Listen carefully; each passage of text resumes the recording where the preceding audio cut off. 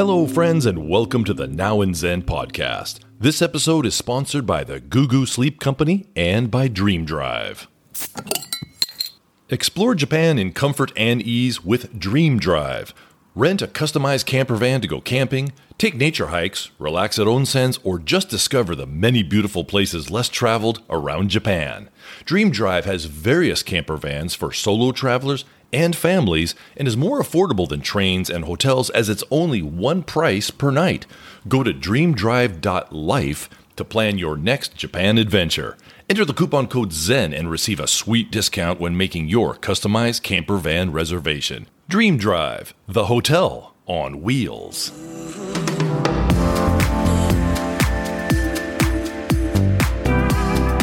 Hello, everyone. This episode, my guest is someone who has interviewed hundreds of world-famous artists and celebrities, so he finally gets a taste of what it's like to be interviewed from the other side of the microphone. Guy Perryman is an award-winning British radio broadcaster, DJ, voice actor, event producer, and writer who has DJ'd for royalty including His Royal Highness Prince William, interviewed rock royalty including Sir Paul McCartney and Sting, and was the world's first person to DJ live on board commercial airline flights for Virgin Atlantic Airways. Guy Perryman has lived in Tokyo since 1990 when he arrived as a DJ for the launch of Virgin Megastores. And for 25 years, Guy has been the host of numerous programs on Tokyo's Inter FM and currently hosts The Breakfast Show, weekdays from 7 to 11 a.m. This episode, we discuss so much: what it's like to interview world-famous celebrities, the power of music, his frustrations with Japanese media and celebrity culture, an interesting story about his early attempts to introduce J-pop to the world, and finally, he introduces a beautiful new Christmas song he mixed with the British duo The Watanabes and their song Christmas Hummingbird. And as a Christmas present to everyone, we will play Christmas Hummingbird as the outro to today's episode. The song should start around the 45-minute mark, so please enjoy. Direct from Tokyo, this is Now in Zen with Guy Perryman. Hello everyone and welcome to the show. My guest today is Guy Perryman. You may not know the name or the handsome face, but you most likely have heard his amazing voice. He's been a top-rated radio DJ at Inter FM for 25 years and a much sought-after voice actor. In addition, he's an event producer and a writer.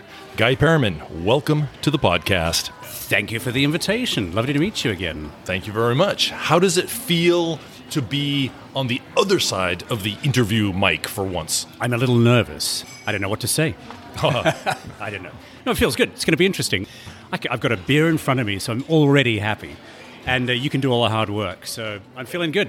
I'll do all the heavy lifting, there you go. And you just come with your witty array of answers. Will be perfect. You've DJ'd for royalty, including His Royal Highness Prince William, interviewed hundreds of music artists, including Sir Paul McCartney and Sting, and you were the world's first person to DJ live on board commercial airline flights for Virgin Atlantic Airways. But before we get to all that glitterati talk, Let's go right back to the beginning. And how did your Japan journey begin? I was DJing at Virgin Megastores in Sydney, in Australia. I'd been living in Sydney for 7 years, and my boss from Virgin Megastores came up to you one afternoon and said, "Hey, we're opening a Virgin Megastore in Tokyo, and we need a DJ. Do you want to come out for a couple of months?" And I was like, there's a very simple answer to that question. He said, "You got a couple of days to answer, and you got a month to pack your bags." And I was like, well, it's yes to both of them. So I literally packed up my bags. It was, in a way, it was a slightly difficult question, only because things were going quite well in Sydney, and I was planning on moving back to London. So I thought, okay, am I going to start a new life in Tokyo? But he said, look, you're only coming out for 3 months, and then you can go off and do whatever you want. I was like, okay, perfect. This is my stepping stone to get out of Australia and head back to London. So I said yes, packed up my bags, and was here a month later. Virgin Megastores, that was in 1990? That is correct. September 1990, opened the first store in Shinjuku. That was a huge store, I remember that. Yeah, it was really fun. We were in the first store was in the basement of Marui department store. But it was a really exciting time. It was fun. You opened the first Virgin Megastore in Tokyo. Did you ever meet Sir Richard Branson? Yes, I met Richard, I think probably the first time, actually in Australia. He used to come out a lot to Australia back then, and then he came to Japan a lot. when we were here. He loved coming to Japan. I can't say I was mates with him. Yeah. In business, he's one of my idols or influences. Yep. Is he as outgoing and amicable as he seems? Yeah, I think exactly what you see is what you get. People have asked me that question a lot. They're like, what's he really like? Yeah. And like I said, I'm not mates with him, so I don't know the real. Sure. But from what I've seen, he's always friendly, always very enthusiastic. And I think the thing that I always liked about him, which I think is an interesting thing about successful people perhaps, is he's curious. He always asked questions. He always would look around and see he was always very aware of his immediate environment. And I think that's a really interesting thing about often successful people. They seem very aware of Agreed. What's going on. And they also make every single person that they speak to feel like the most important person in their life at that moment. Exactly. I would love to meet him. Oh, totally inspiring. Absolutely. I'd like to meet him again. In fact, it's my 30th anniversary in Japan, and I'm looking at trying to interview some people from my past. And I'm trying to re-track him down to see whether I could get him back on the radio or not. I don't know whether... He seems like the type of guy that would do something like that. I hope so. Unfortunately, because there are no more Virgin companies in Japan, obviously he's got other things on his mind. But who knows? And I think, this year being 2020 being such a unique year for everybody, putting a positive spin on business, on the airline business, obviously. So he might have some interesting things to say about how he is dealing from a business point of view. Cool. You've been a DJ for 25 years, and you have interviewed hundreds of major names in music. Sir Paul McCartney, Sting, Ed Sheeran, Coldplay, Charlie Watts, Alicia Keys, Gwen Stefani, Nile Rodgers, etc. The list goes on and on. Hundreds. Do you ever feel nervous or get intimidated when interviewing these world-famous artists? Great question. There's a little twinge of nerve when I'm on the way to an interview, or perhaps on the way to the studio, or perhaps just a few minutes before we're about to jump in, whether this is going to go the right way or not the right way. But the second you start, it's all smooth sailing generally. Once you start chatting with someone, people hopefully, they love talking, and you put them at ease, they put you at ease, and you've got so much to talk about. So once you dive in the conversation, all that stuff disappears, and I find it's literally just me and that person. I don't think about anything else in the world. You're in your own bubble. How much do you prepare before each interview? Probably not enough. Do you do the preparation, or do you have an assistant who gives you some questions to ask? If I've set up the interview and if it's with an international artist, I would do it all. If it's with a Japanese artist, then the label or their management will give you questions, because they always have their own agenda, for want of a better word. Or handlers. Yep, exactly. And that's actually, that leads on to another point, which is interesting, because if I interview anyone from overseas, they never ever ask the questions up front. They never need to see them before you do the interview. All Japanese artists and all Japanese labels and management want the questions a couple of days before you do the interview. Exactly. And I'm like, well, the person doesn't know what they're going to be talking about. I guess, obviously, they want to make sure you're not going to say anything or ask anything offensive. Of course, they want to scratch some things off the list. I know what you're talking about, because I've done interviews regarding my business, and they always send the questions up front. Where that stems from is people don't want to sound dumb. And they want to prepare and have a really good answer. So for the magazine or for the radio, it's content. I think you're right. There's two sides to the coin, two sides to the story. But equally, a conversation, often the spontaneous moments are the ones that are way more interesting. That's true. When you go off-piste and the person you're interviewing will say something or give you an answer which is quite surprising, perhaps. Yeah. And you're like, wow, that was great. I didn't see this one coming. Then you can go way off on a tangent. Mm-hmm. Those conversations, they're the interviews I love. Speaking of which, who surprised you the most? This is such a difficult question. There's so many. I think the people, I probably can't remember their names offhand right now, because there have been so many amazing people I've interviewed. But the people who really surprise me are the people who are not particularly famous, but do amazing things with their lives. There was a woman I interviewed. I think she was Scandinavian and she lived in London. She was actually a doctor. She was a medical doctor, but she was also making music. So she came to Japan as a musician, but her actual real trade was she was a doctor. Wow. But what was fascinating, and I didn't know this about her until we got on the air, she was using music and studying how music has healing properties and how music can be used to heal the sick, physical and mental, That is interesting. Yeah, and so the interview went completely in a different direction because I thought she was just a pop star coming to Japan to do a live show.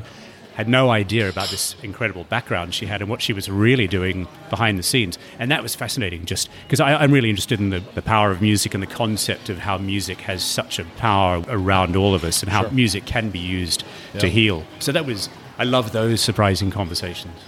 Anybody famous that surprised you? Paul McCartney was very casual, and I don't mean that in the wrong sense. I mean it in purely the friendly sense. He was just, everything was totally cool. His manager actually phoned me in the morning. We were supposed to do the interview live on the air. It actually wasn't face-to-face. It was a telephone interview.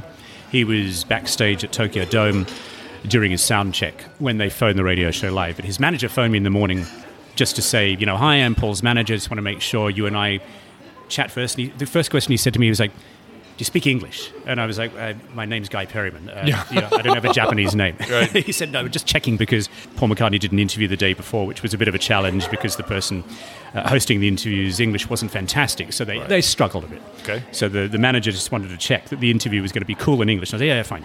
But I asked his manager, I said, are there any no-go zones with the interview? Because I tend to ask that before I interview people. Because I'm not a hardcore journalist. I'm not out there to get at people. I want to talk about the good stuff in life, but I don't want to avoid the honest conversation you can have with people. But anyway, his manager said, no, you can talk about whatever you like, whatever you want. Even the time he got arrested at Narita Airport? I decided to avoid that. I just thought, you know what? And he's talked about that before, and I thought, yeah, I did think about it, but I thought, you know what? I don't really want to talk about someone being locked up in jail. I think let's talk about the good stuff in life. Yeah. Yeah. You never find yourself as a fanboy speaking to some of these famous artists like that? No, I do. And I do interview people who I'm a huge fan of. And that can be disappointing too. What do you mean? I don't want to give any names, I don't think. But I try not to go in where one of us is better or higher or lower than the other person, or you're an amazing musician, I'm just a schmuck, or I'm an amazing DJ, you're just coming on my radio show. And that's one thing I've noticed about a lot of media, I think, everywhere around the world. Often the radio show or the TV show, the interviewer, the spotlight is on the interviewer and not the interviewee. Really? I find this a lot, and I think there's a lot of ego involved. There's ego involved in what we do, of course. I got a massive ego, and you have to have an ego to do what we're doing. But if you are interviewing someone, you want the spotlight to be on the person you're interviewing. Exactly. But I think often the person who has the show, it's my radio show, my TV show, I want my gags to be really funny. So often, it's often about setting up the situation where they got a good gag, or they got a good comeback line, or I don't know. I find often the spotlight's on like I said, on the interviewer, not the interviewee. And I find that a little odd. I love to give the spotlight to the person I'm interviewing. And it's like, my God, you've lived this amazing life. Let's talk about it. Likewise. And I think also trust. One thing, as I said earlier, I'm not a hardcore journalist trying to bring down the person I'm interviewing. Right. So I think and one thing I've found, actually, a unique thing living in Japan and interviewing in Japan, when these international artists come to Japan, the barriers are down a lot. I think probably more so for British artists because the British media can be so ruthless. So I noticed the artists are so happy to be in Japan. They're having such a great time here. I'm probably one of the few people, non-Japanese people, that they'll get to meet, in media here. So we don't have to have a translator, so they can have a little bit more of an easy, fun conversation. And if I make them feel comfortable and relaxed, then you get a lot more out of the conversation. And that was actually one of my questions I was going to ask you. Do you get a sense that many of these stars open up a little more when they are in Japan? Absolutely. Definitely, they're much more relaxed. They're having a good time. They're really happy to be in Japan. I think for them it feels almost more like a holiday than work. So the conversation tends to be friendlier and not so much business.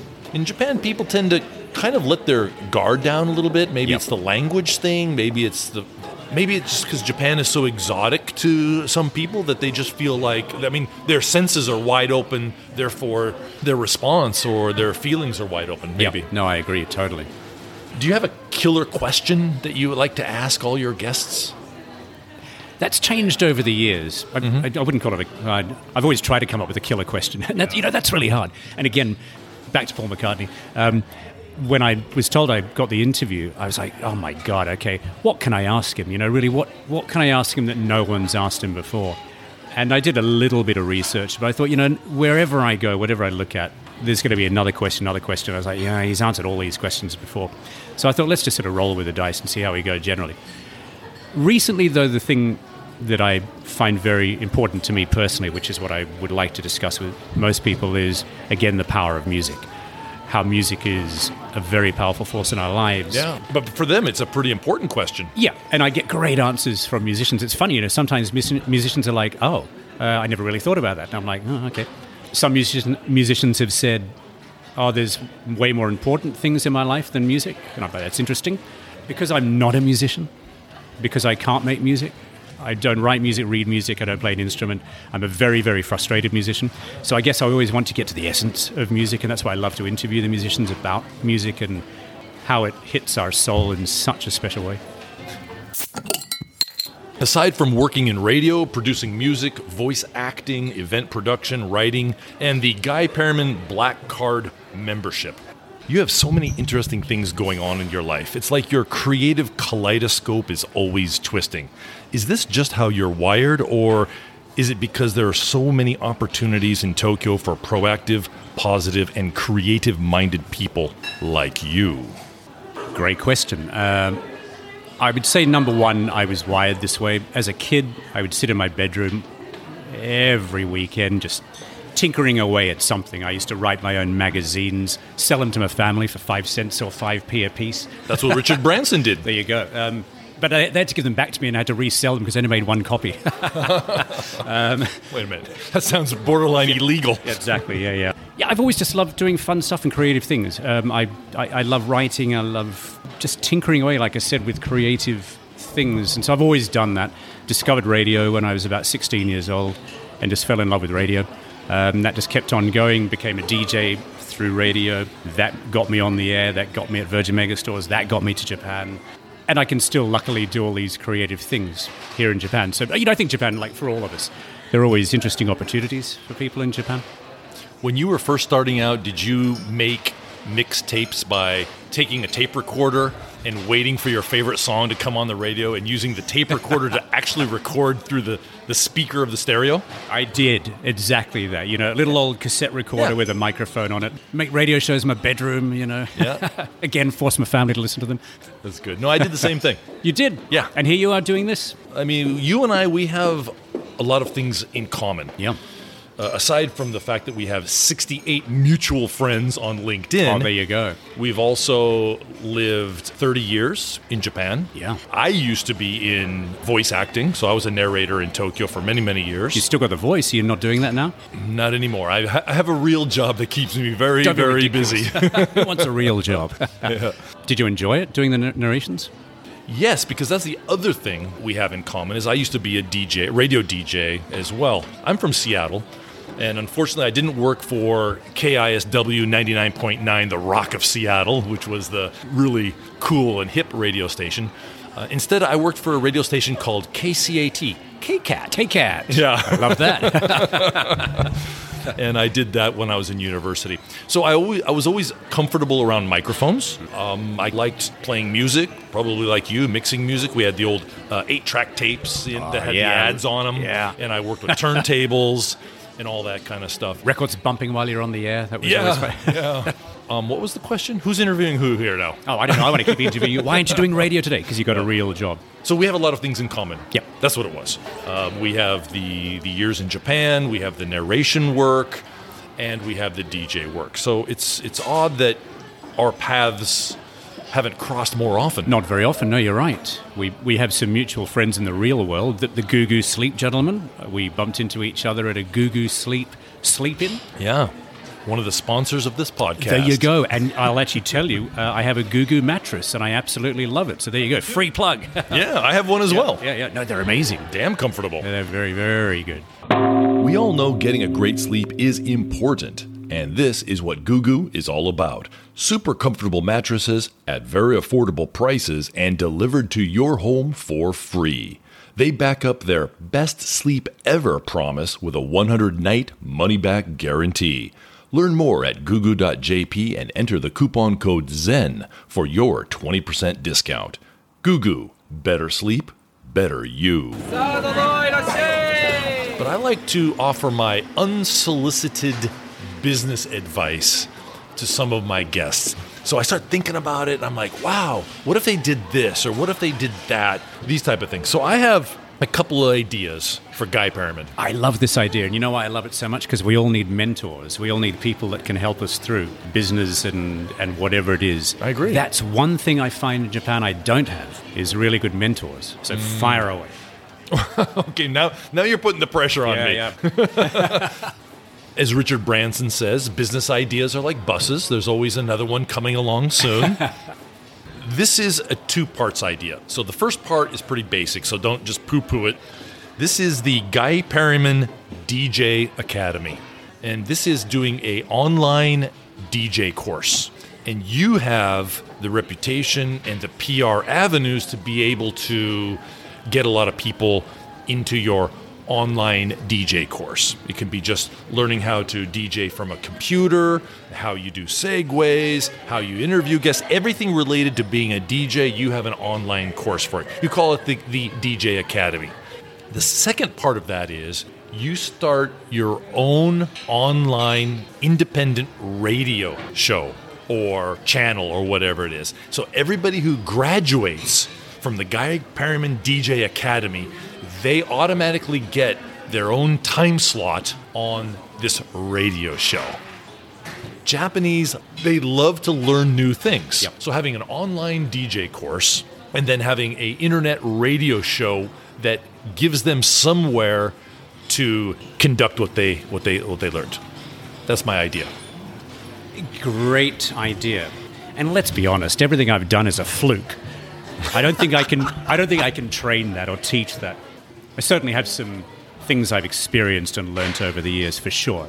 I have done some training, and I worked with a couple of media academies here in Japan, and they wanted to have some English language radio broadcasting elements to their media classes, so I was brought in to do that. And that was really exciting. I really loved it. I loved sharing that knowledge with young people who were, how I felt when I was 16. And as I said earlier about having mentors, I think it is such an important thing for anyone and any age. Totally I still agree. need mentors. I still need someone to go to for advice and say, look, I've got this idea, I'm struggling with this. Someone who might be in a totally different business but can give you some really solid advice. And I think that's so important for all of us to have mentors in life. They're the people that can totally change your life and your destiny and make you appreciate the talents you have or stop wasting time on the ones that maybe you could be steering somewhere else. And Yep.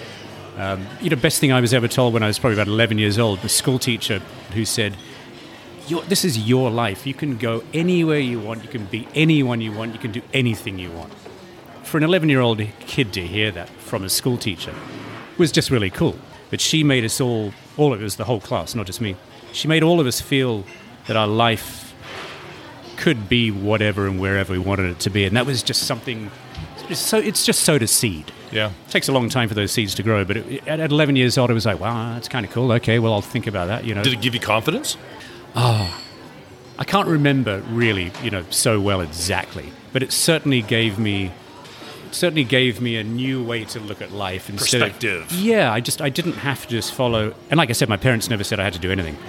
I was always allowed to choose my own life and career destiny, and I'm eternally grateful to my parents for that. But it was good for a teacher to say, take the road you want to take in life. Love it. Well, lack of confidence kills more dreams than lack of ability or talent. There you go. Back to your interesting idea about the business idea. I've actually almost done it in a way. We bumped into each other maybe at Las Chicas many years ago. Yes. And at Las Chicas, I was DJing for Virgin Megastores. It was actually just before I started working at Inter FM. And I loved living in Japan. And this is actually the same problem today. It has not changed in 30 years. I love living in Japan, and I do not like Japanese media. You don't like Japanese media. Yeah, there's a long... I could go on about that. Yeah, but what does that mean in a nutshell? You are in Japanese media. I am. I think it's very narrow-minded. I think it's very short-sighted. And that's a very broad statement I've made. I'm generalizing here. And I'm generalizing by saying how much I love living in Japan and how much I don't really appreciate the media here. I think there are some fantastic television, radio programs. I think Japanese entertainment, I think, movies and film writing, the cinema history here is incredible. Of course, writers and books, and there's an amazing culture of entertainment. But I think current modern media, television and radio, social media, everything's dumbed down. Media has, for so long in Japan, been such a industry that people looked up to, that, if you are on TV, if you are on radio, if you're an announcer, if you're a voice actor, it's almost like you're a celebrity. And so there's this reverence paid to the media. And I don't like celebrity culture. You mentioned the word celebrity, and the fact that, and this is global, this has nothing to do with Japan. You could ask a young person, what do you want to do? They'd be like, I want to be famous. Well, actually, no, what do you want to do to get famous?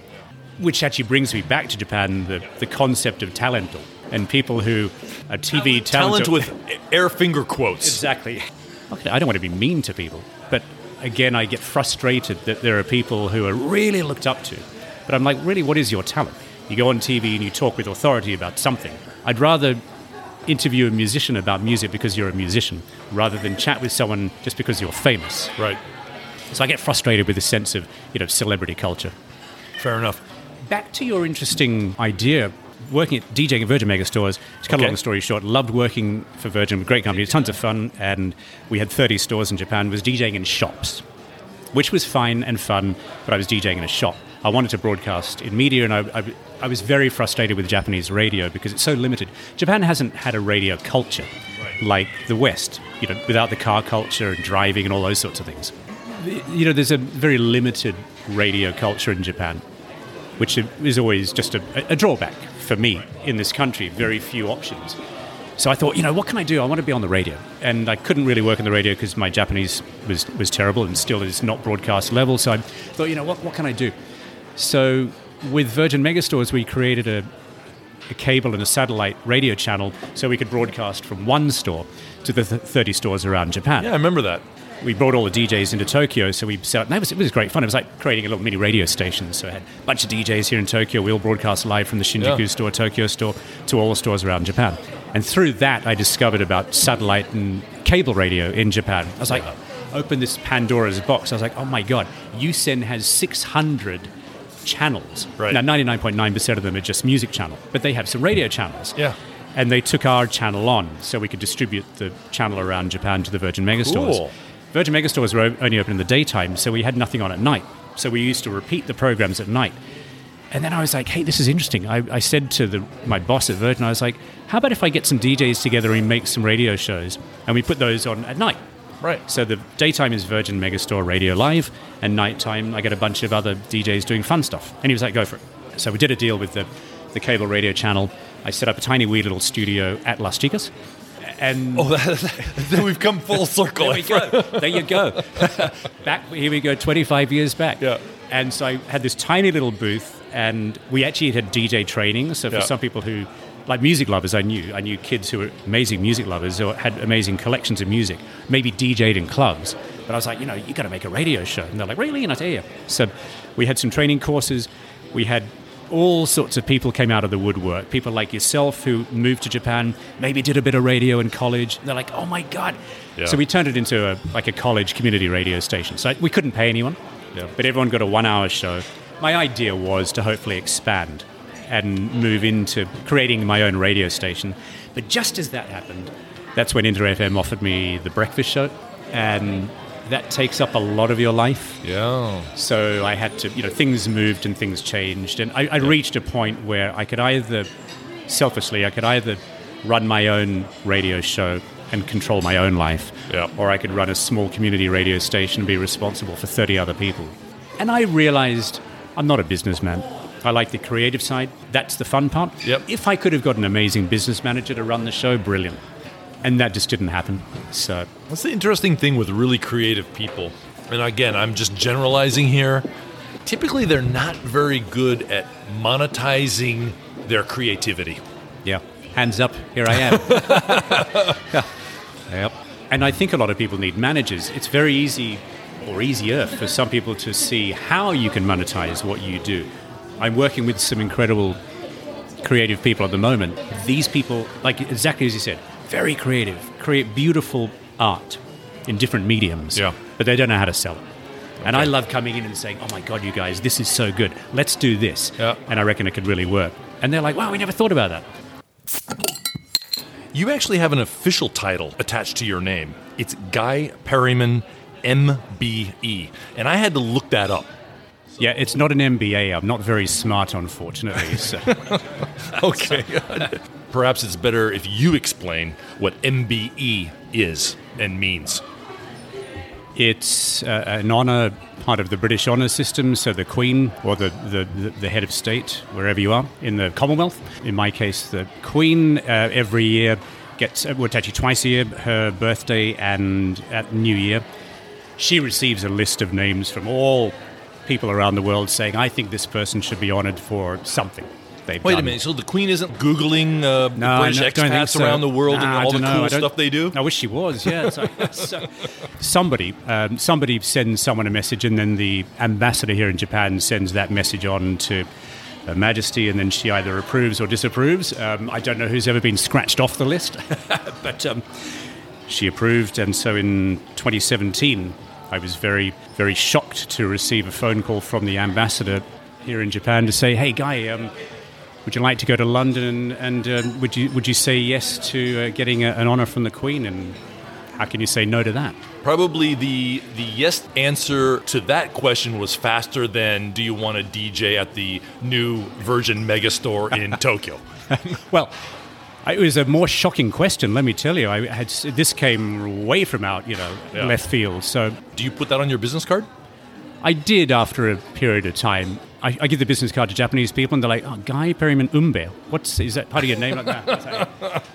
It's my African roots. Exactly, there you go. MBE stands for Member of the Order of the British Empire. Yeah, I know, fancy that. Yeah, not to steal any of your thunder, but it's the third most prestigious Order of the British Empire from the award. bottom up. There's a long way to go to the top yet. There's the commander, and then there's the officer. And you keep on going. There's a few more after that. So I'm way down in the bottom rung. So what is it going to take for you to be knighted as Sir Sir Guy Perryman? Oh, jeepers. I'd need to ask a sir that question. You got to do something really, really amazing. I haven't given up yet, though. How is your Japanese? Terrible. How can that be? I said earlier I'm the world's laziest person, and it's actually true.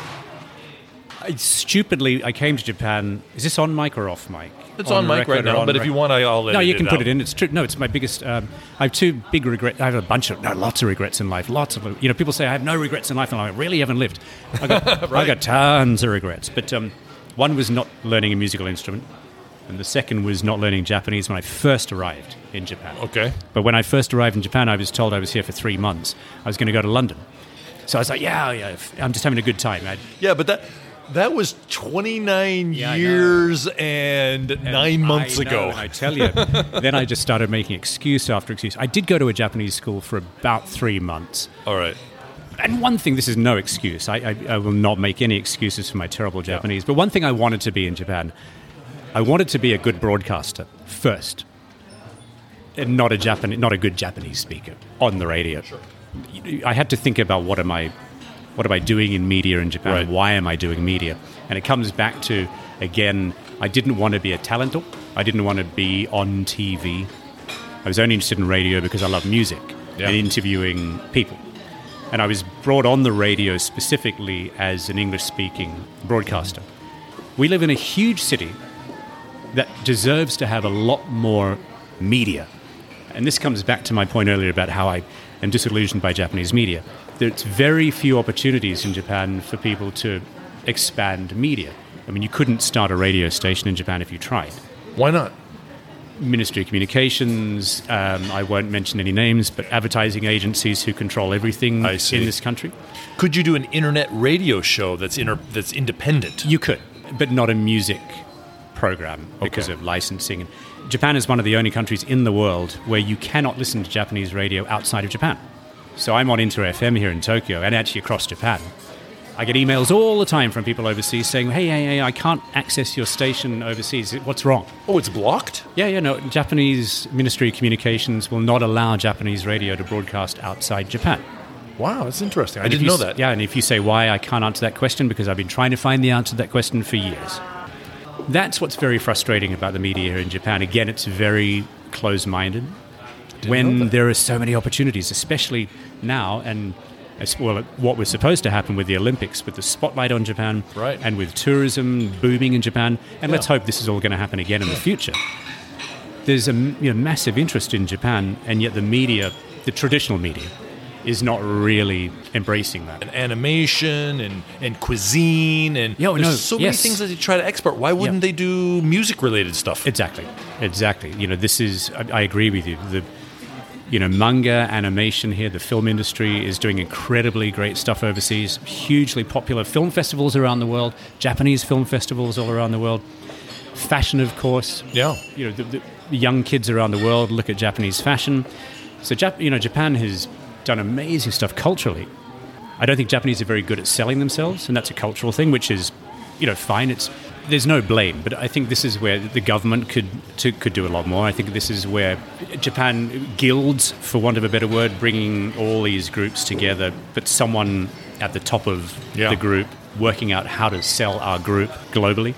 I had this very argument years and years ago about J-pop. And I remember going to the record labels. This is way before the K-pop boom. This is way before a lot of things happened in the world. But I went to a lot of the record labels here and I was like, look, I would love to do...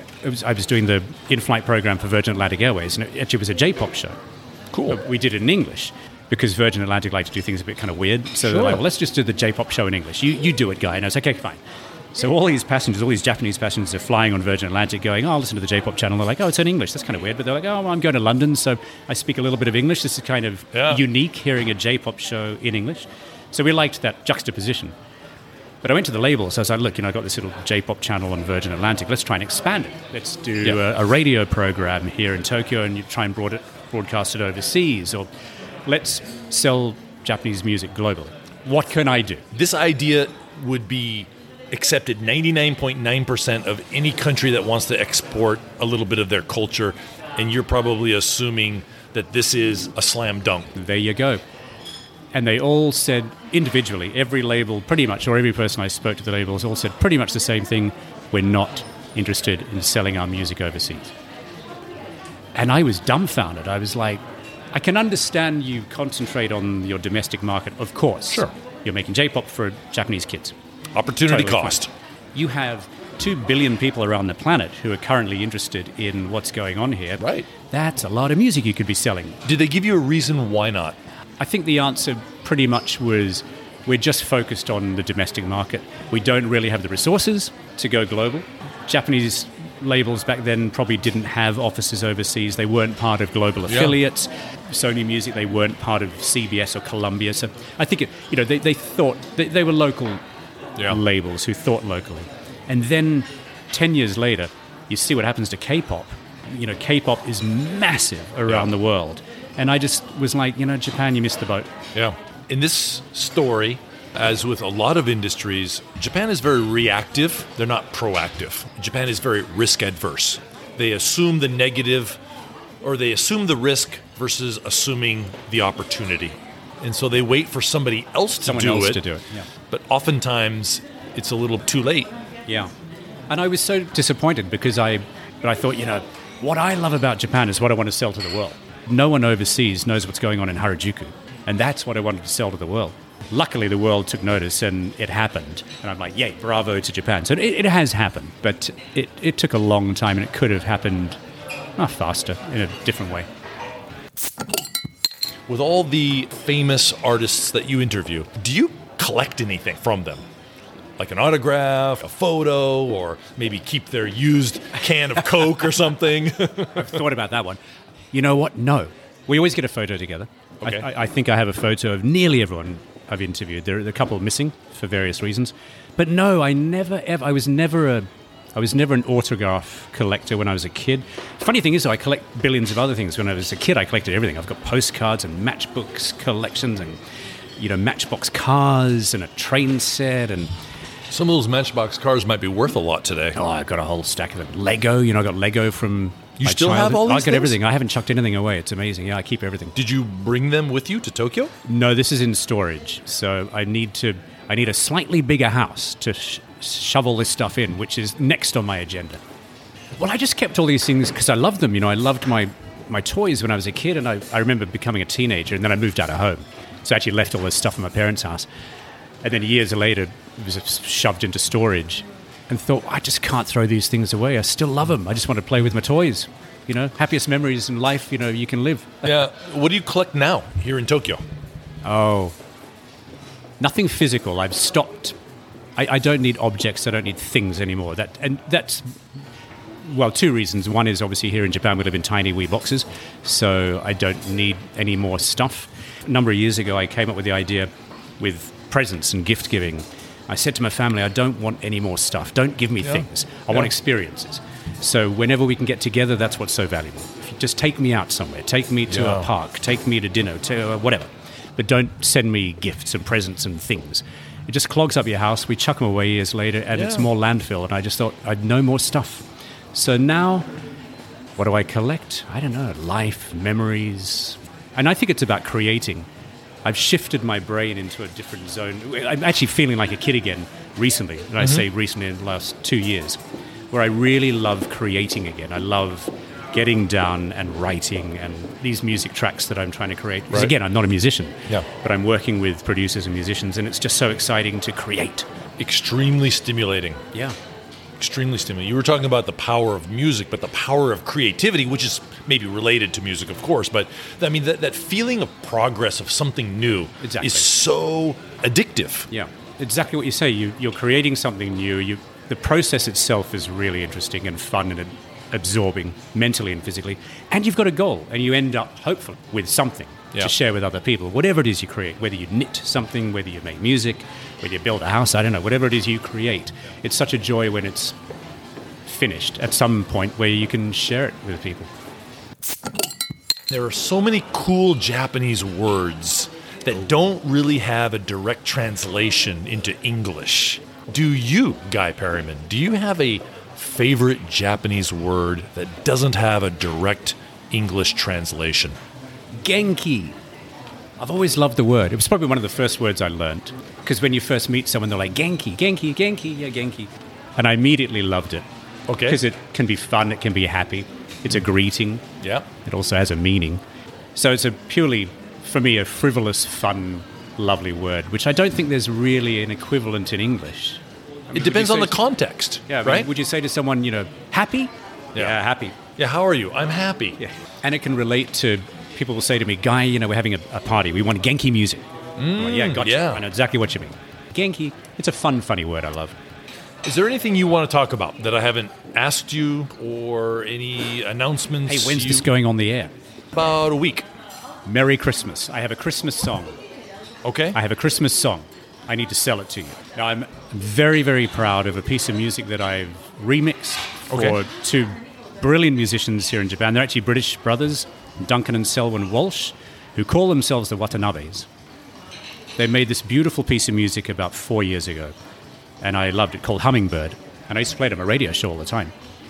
And then I was playing it at Christmas time, because to me it just sounded a bit Christmassy, had a bit of a Christmas vibe to it, even though it wasn't a Christmas song. And I said to them earlier this year, in early 2020, I was like, hey, you guys, what do you reckon if we do a remix and make it sound a bit Christmassy? Change a couple of the lyrics, give it a bit of a Christmas vibe. Oh, here's my other favorite Japanese word, fuinki. Fuinki. Fuinki. Atmosphere. There you go. Put a bit of Christmas fuinki in this song. Some strings and a choir and bells and whatever. Yep. And they were like, yeah, let's do it. Let's go for it. It took us a number of months, and their brilliant producer, David Norton. We got an incredible composer and writer, Nicholas Buck, who scored the strings for us. And literally about a week ago, this song was released. And I am really happy because it's the most beautiful piece of music for Christmas time. And I want everyone to listen to it this Christmas. Where can they listen to it? It's on every music platform right now. It's been released on all platforms. It's on Apple, iTunes, Amazon, Spotify. My radio show, by the way. What's the title? So if somebody wants to search it, how do they find it? The group are the Watanabes, and the song is called Christmas Hummingbird. I really think these guys have written a Christmas classic that I'm hoping will just end up being played season after season. There you go, there's my free plug. But it's actually for those guys, because they wrote this piece of music that I couldn't stop listening to. And I was like, again, about artists. Two musicians who didn't realize how amazing this piece of music was. And I was like, hey, you guys, this is the most beautiful piece of music I want to sell to the world. Amazing. Guy Perryman. Yeah. Cheers. Cheers to that. Yeah. Thank you very much for your time today, man. It's been a lot of fun. This program is brought to you by GuyPerryman.com. There you go. Okay. And Goo Goo Sleep. And Dream Drive. There you go. And that was Guy Perryman. Please check out the show notes for links to his website, GuyPerryman.com, where you can find all the information discussed on today's episode. Now, without further ado, this is a wonderful new Christmas song from the Watanabes, mixed by Guy Perryman. Here is Christmas Hummingbird.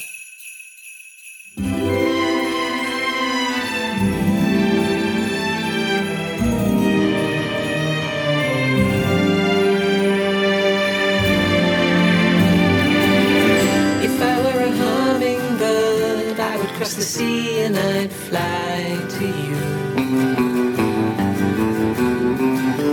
Sail across the open fields, land upon your window and sing for you. Soaring the skies with wide open eyes, deep into the blue. Braving the seas, take wing with the breeze, come calling to you. And if you listen with your heart, you'll hear my tune. You can open up your window and let the moonlight inspire you.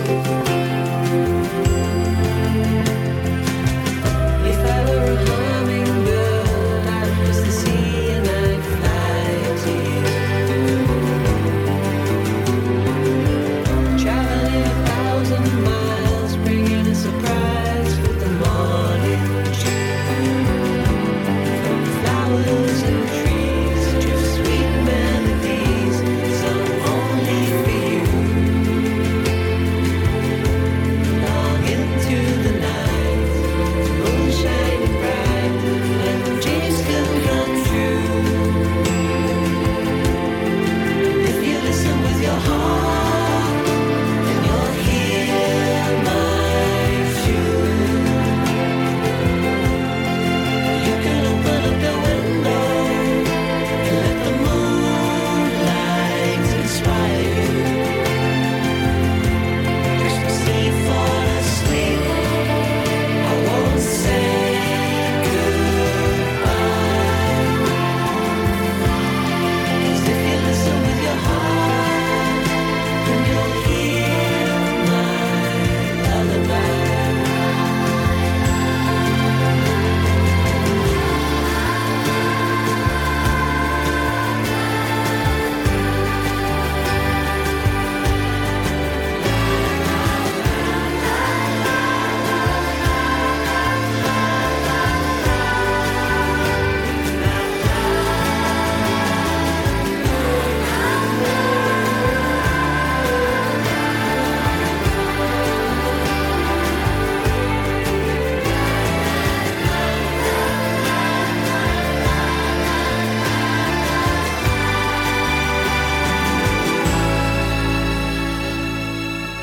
Christmas Eve, fall asleep. I won't say goodbye. 'Cause if you listen with your heart, then you'll hear my lullaby.